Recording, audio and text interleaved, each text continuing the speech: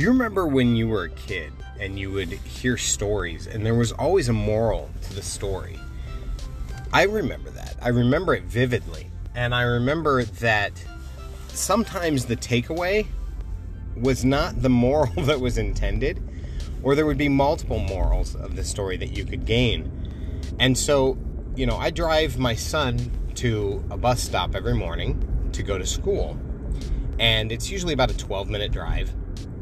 And this morning I had an idea of an explorer named Luciernaga, which is Spanish for firefly, who lived under a waterfall. And I just basically free ran it and just told him a story. I knew where I wanted it to go. And, usually on the drive we listen to music, or we will, he'll watch YouTube videos, or we'll just talk about silly stuff. But today I told him this story, and he got it, and he liked it, and he asked where I heard it. And when I told him I made it up, he said that I should write a book, a kid's book. But this episode's going to be a little different. I wanted to share that story with you because I think there's some very interesting lessons. It's a very short story, but I think you'll appreciate it. So stay tuned. It's about to get deep. The Deep Gripping Reality Podcast with your host, Stephen J. Adelmund.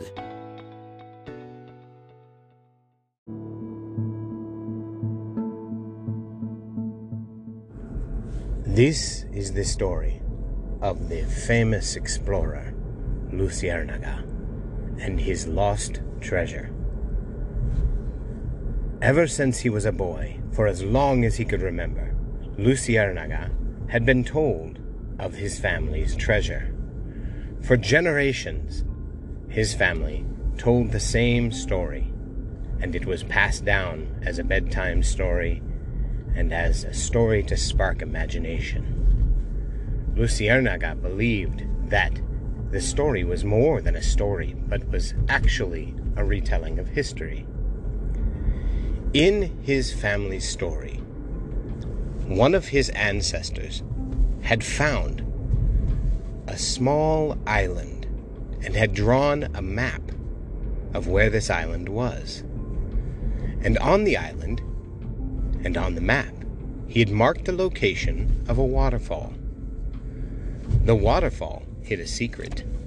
Behind the waterfall was a cave, and in that cave was a giant pile of golden nuggets. Pure golden nuggets. This ancestor had left it there for his family so that a future generation could find it and reap the rewards of the treasure. So, because Luciernaga became obsessed with this tale, he dug through his family's belongings. He went to the attic and he found a chest.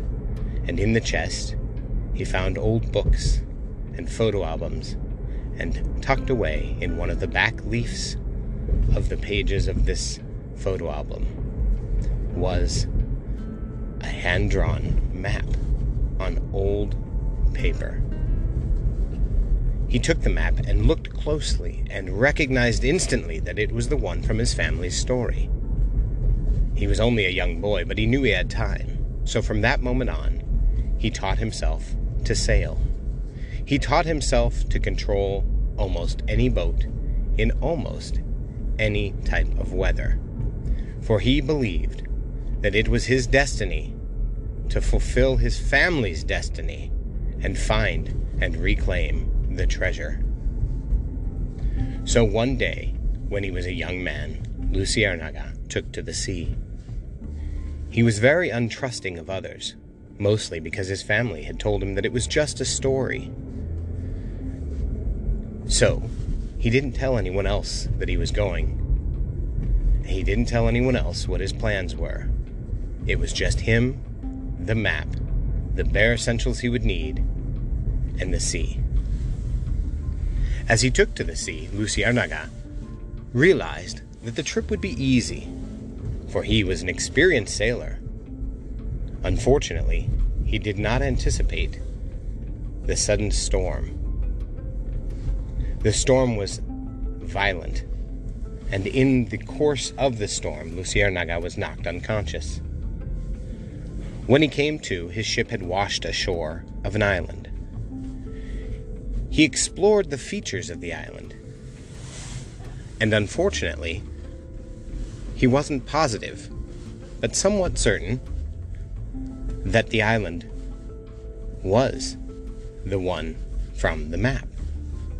And so he began to explore this island. And one day, he found a waterfall. Could it be, he thought, did I just find my family's treasure? And so he went to the waterfall, and he felt behind the waterfall. And he could feel a crack in the wall. At first, he was heart-sunk because he didn't feel a cave, but he felt a crack. And as he reached further, he felt that it was a little bit wider than he had first thought. Wide enough, perhaps, for him to squeeze through. And so he did. He squeezed through the crack, unsure of what he would find or if he would find anything at all. But sure enough, as he barely fit through the crack, he made it to a giant cave. Unfortunately, the light was very sparse in the cave, and he could not bring a torch in because the waterfall would have extinguished it. And he did not have anything to light his path. At first he was a little afraid because he didn't know what animals lived in the cave. But he assured himself that he was probably alone in the cave, other than some insects, simply because of the waterfall and the natural barrier that it provided. He could tell that it was a large cave because he could hear echoes in his own voice. He did not see any light beyond what was cast from the crack in the wall. And so he began to feel around the cave. He felt dust and dirt and some leaves, and he felt stalactites and stalagmites. Eventually, he felt a giant pile. This must be it, he thought. These are the gold nuggets. I found my family's treasure. He was so excited that he could barely contain himself. And so, he began to collect the nuggets. And he put them in his shirt, and he put them in his pockets. And then he went to try and leave.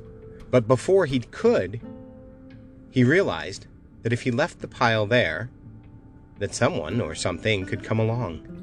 There were a lot of monkeys on the islands, and the monkeys loved shiny objects. Surely if they saw the gold nuggets, they would steal them. If a monkey had somehow followed him into the cave, he probably would have heard it, but you never know. And so he decided that he would stay with the pile of rocks, because that's what it really was. You see, Luciernaga could feel, and he could hear, and he could smell, and he could taste, but he could not see.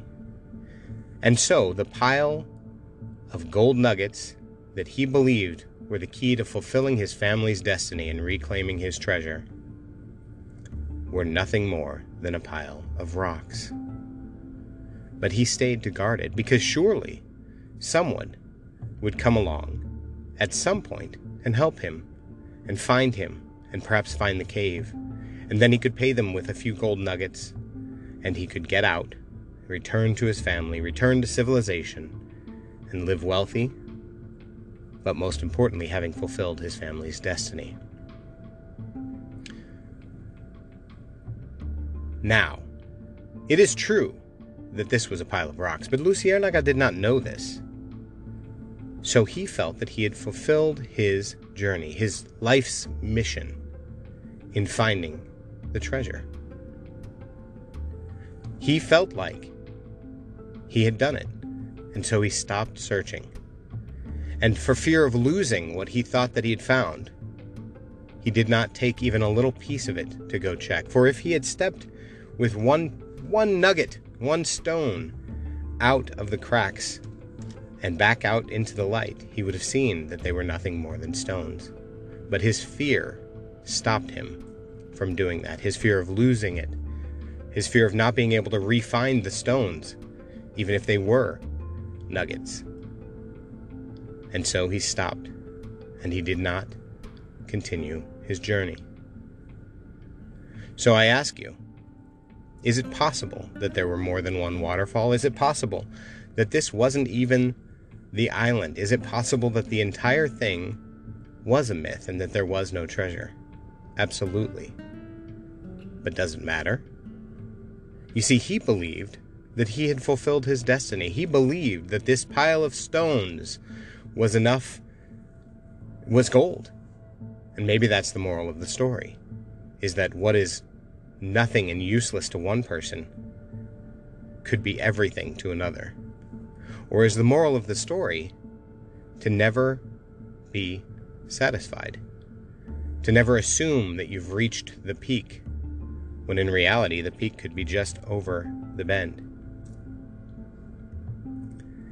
It's a story for reflection. It's literally something that I pulled out of the air from this morning, from the idea of a guy named Firefly who lived under a waterfall. I thought it was kind of cool, so I thought I'd share it with you. And if you got something from it, if you like the story, tell me. And let me know what you felt like the moral was, or how I could tweak the story. When I told it to my son the first time, I said that in the storm he had been blinded because a piece of the boat hit him in the eyes. And so he had to feel his way around the island and learn to survive without sight. And he heard the waterfall and therefore assumed that it must be the waterfall from his map. But he didn't even have the map anymore because he couldn't see anything. And my son really liked that version, but I thought, he doesn't have to be blind. Maybe he's just blind because of his situation. Maybe that adds an extra layer of depth. It's fun to explore your imagination. I think as adults we tend to forget to do that once in a while, and I think it's important to do that. And we don't tell stories that have morals anymore, especially ones that we don't tell a lot of nuanced stories with extra layers to them. We tend to just, believe that we have